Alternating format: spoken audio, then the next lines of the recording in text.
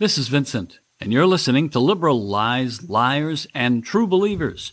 We all know that liberals lie. They lie all the time, and their friends in the media lie too. Their uninformed true believers claim that liberals are the smartest people in the room, but facts prove that wherever they have power, there's only failure. Our job is to expose their lies, to stand up to their lies, and to keep our freedom. Left-wing news site Axios published stories about two politicians this week. Both politicians have egos that far exceed their level of talent, and both ran for president. Eric Swalwell is one of my favorite people. He takes the word sleazy to a whole new level. Eric Swalwell is that guy, the guy who has such a high opinion of himself, and he believes everyone else does too. The reality is that he's that guy that we all like to make fun of because he's so superficial and ignorant. And contrary to his own opinion of himself, everyone who knows him probably has a very low opinion of him. This guy is so bad that even Democrats keep their distance from him. They don't want to hurt their own reputations by associating with him. And you'll never guess which committee that he's on. Don't ask me how. Don't ask anyone how. But Eric Swalwell is a member of the House Intelligence Committee. You have to have a real sense of humor to put Eric Swalwell on a committee with the word intelligence in it. He makes Mazie Hirono look smart, if that's even possible. For years, you've heard this guy tell everyone that President Trump is a Russian spy, and he says that he's seen the evidence. I guess Adam Schiff must have shared that evidence with him, and for some reason, they're both keeping it a secret because they won't show anyone else this supposed evidence. But Swalwell says that he's seen it because he's on the Intelligence Committee, and he knows a lot about foreign spies. Apparently, he knows so much about them that he even dated one, and maybe slept with her. Now, the story is that when the FBI told him about this spy, he told them everything he knew about her, and he stopped seeing her, and they found nothing wrong with his behavior. That's at least what he says. It was just dumb, they said, and dumb is what Eric Swalwell does as good or better than anybody else in Washington. And remember, the competition is fierce, so you know he's really good at it. The spy is a young woman, a woman who said that she was a college student, an old college student because she was about 30 years old at the time. She started helping Swalwell when he was a city councilor running for Congress, and she helped him raise money. I guess he never asked where the money came from, and he didn't ask why she was still a college student. They attended a lot of political and social events together, and they were obviously a couple. And she was attractive, too. So he never asked that young, attractive college student what she was doing dating a doofus like him. I'm pretty sure that all his friends were curious about that. I'm pretty sure that they don't see Mr. Swalwell as a chick magnet, but I'm certain that he does.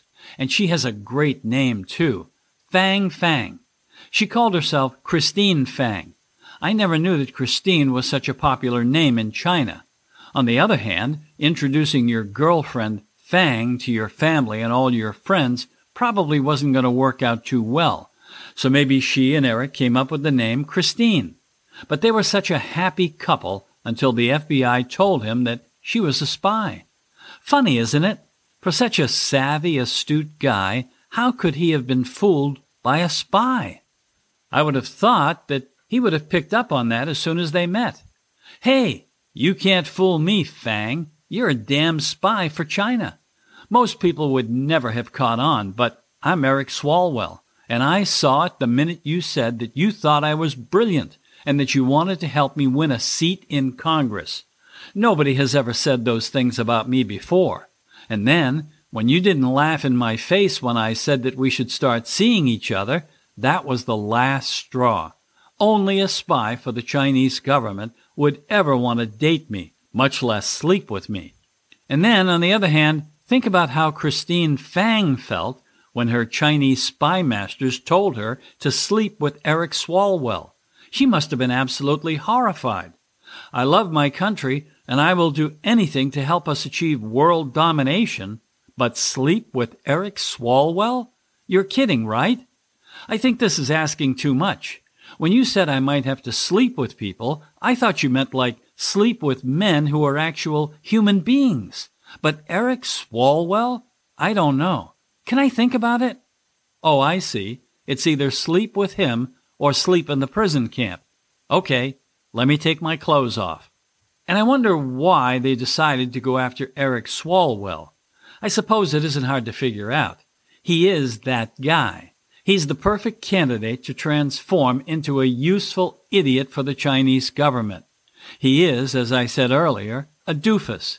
And he believes that he's a genius, too, a lovable genius. An attractive spy playing to his enormous ego would have an easy time leading him around like a puppy. And he'd never question anything, because I'm sure that great-looking women are always throwing themselves at him. And he won't answer questions about whether or not they slept together. Is he hiding something? Like, did she laugh at him when they were doing it? Is that why he doesn't want to talk about it? And of course, the media are ignoring the whole thing. They see nothing wrong. And Nancy Pelosi says that he didn't do anything wrong either. So what if he was sleeping with a Chinese spy? No big deal. It could happen to anybody. Move along, everyone. Move along. Nothing to see here, folks. Just a little sex with a spy. Move along. But he must have learned some lessons from Fang Fang, because he knew right away that President Trump was a Russian spy. He figured that out right after he read the Steele dossier. All the BS in that report made a lot of sense to him. People in the FBI, they thought it was bogus. But Eric Swalwell and some of the leaders of the FBI and Adam Schiff, they knew the Steele dossier was real, and they knew that President Trump was a Russian spy. Do you think there's a Fang Fang dossier? And why is this dope still on the Intelligence Committee? What is the worst committee in Congress? The committee that has no responsibilities for anything important. Is there a committee that makes paper airplanes all day? Or paper dolls? Is there a conspiracy theory committee? There must be somewhere to put this guy so he can't hurt the country or himself. The best thing for the country would be to put him on the unemployment line, because that's where he really belongs. And there must be some place to put former presidential candidate Pete Buttigieg, but it isn't as our ambassador to China. There are strong rumors that he's going to get that job. What, was Joy Behar unavailable? Pete Buttigieg. I forgot all about this lightweight mayor from South Bend, Indiana. I even forgot how to pronounce his name, and I don't want to have to learn to pronounce it all over again. He should be on a reality show or a game show host. But ambassador to China? Are you kidding? He was a total failure as the mayor of a small town in Indiana. South Bend is the home of Notre Dame University. It's in the middle of nowhere. You have to fly into Chicago and then rent a car and drive for a few hours to even get there. If you're looking for someone who has failed as a mayor, then why not put New York City Mayor Bill de Blasio on the job? He's proven his incompetence on a much bigger stage. If incompetence is what you're looking for, then you have to go with de Blasio or maybe Gil Garcetti, the mayor of Los Angeles. If Mayor Pete wants to be taken seriously by the Democrats, he should run for governor of Indiana. Then he could prove himself to fellow liberals by ruining an entire state. When he screwed up South Bend, Indiana, that only affected about 101,000 people.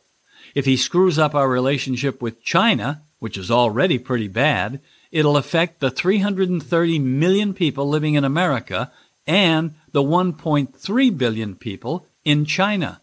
Now ask the people of South Bend if they want him back as mayor. The answer is no.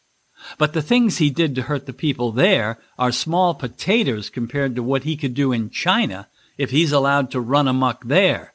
Think about it. Do you really think that the leaders of China are going to respect this guy? The answer to that question, of course, is no. His only qualification for the job is that he's good at ordering takeout from the new China restaurant in South Bend.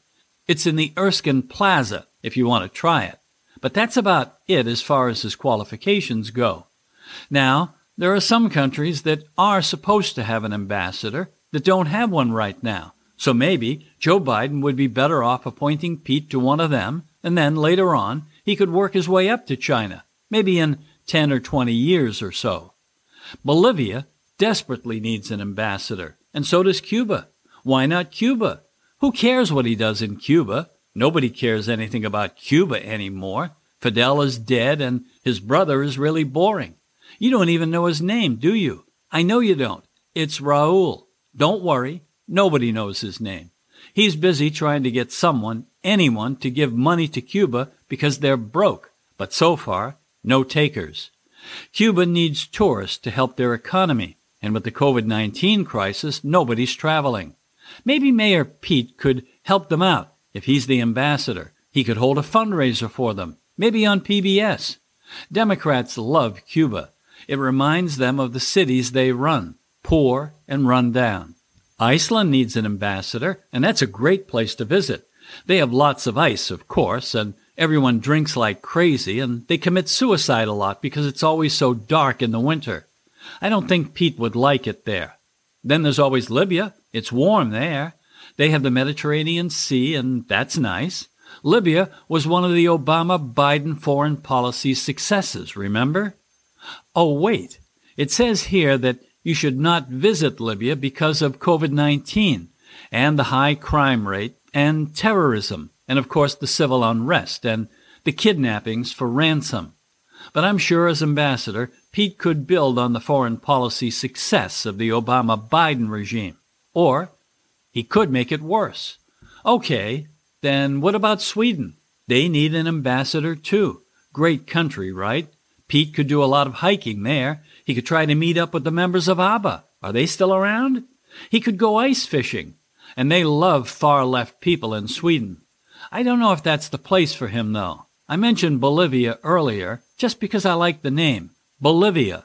Pete could handle Bolivia, I think. But China, it's out of the question. Senator Marco Rubio says he has nothing against Mayor Pete, but he doesn't have the breadth and depth of experience it takes to be the ambassador to China. You think? Rubio was asked by a reporter if Pete is qualified, and he said it's no disrespect to him, but he isn't qualified. And you have to be careful when you appoint an ambassador to China. Chinese government leaders see it as a sign of respect when an ambassador is appointed. They like to see an ambassador who's experienced and someone who has gravitas. How would they feel if this small city failed mayor was appointed as their ambassador? I'd think that they'd feel disrespected. I'd think they'd wonder if they wasted all that money that they gave to Hunter Biden. Is this what they get in return? You give one completely unqualified person millions of dollars for doing nothing, and for that, his father, the big guy, a guy you thought understood the meaning of quid pro quo, he appoints this lightweight as ambassador to your country. I'd ask for a refund. This is already turning out to be a very bad investment. On the other hand, this could be a well-thought-out plan by the Biden team. Pete Buttigieg isn't going to stand up to the leaders of China, is he? I can't picture him standing up to anybody. He won't be telling them that he objects to the terrible things that they're doing in Hong Kong. And he won't say that he doesn't like their unfair trade practices and that they should stop stealing our secrets. And he won't tell them to stop killing their own people or say that they shouldn't be putting their citizens in prison camps for disagreeing with the government. He'll just give them that great smile and look the other way. And if Hunter Biden gets more no-show deals, giving him more millions, can you picture Mayor Pete telling him to stop? And would Mayor Pete mind if Eric Swalwell came to China for a visit? Would he tell the congressman to avoid seeing his old friend Fang Fang? Maybe the Chinese government will see this appointment as a sign that they can do whatever they want, because no one will be standing up to them. Everyone will be looking the other way. It's so hard to tell what's going on when it comes to Joe Biden. Does he even know? That's anybody's guess. But Chinese leaders, they must be wondering too. They thought they were getting a real asset when Fang Fang got so close to Eric Swalwell. But by now, they know it was a big mistake and an embarrassment. They wasted the efforts of a perfectly good spy to try to recruit one of the biggest losers in American politics.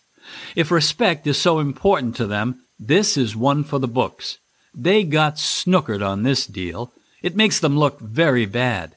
And now, every time Eric Swalwell goes on CNN to say something really stupid, Chinese leaders will get to feel embarrassed all over again. How could they recruit this guy? So, do they really need Pete Buttigieg as their ambassador? I'm pretty sure that by now they've told Joe Biden to forget about sending Mayor Pete to China. Let's wait till he grows up. I think they've pointed out to Joe that Pete is far better suited for the climate of Bolivia. I'm sure it's a tough call for them, but isn't that awful embarrassment, Eric Swalwell, enough for now?